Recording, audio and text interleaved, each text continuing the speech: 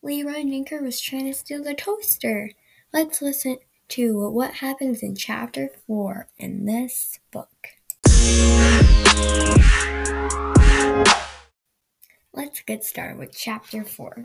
Leroy Ninker grabbed the blender, he grabbed the clock, he grabbed the cookie jar. Yippee-i-yo, he sings as he worked. In you go. He grabbed the juicer, he grabbed the teapot, he grabbed the waffle iron. And then Leroy Ninker heard a noise. He turned around. Yippee-i, sang Leroy.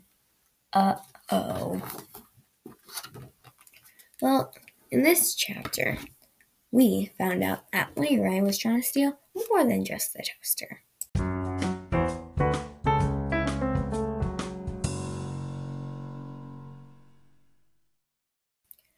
Check out more of these Mercy Watson episodes for Chapter 5.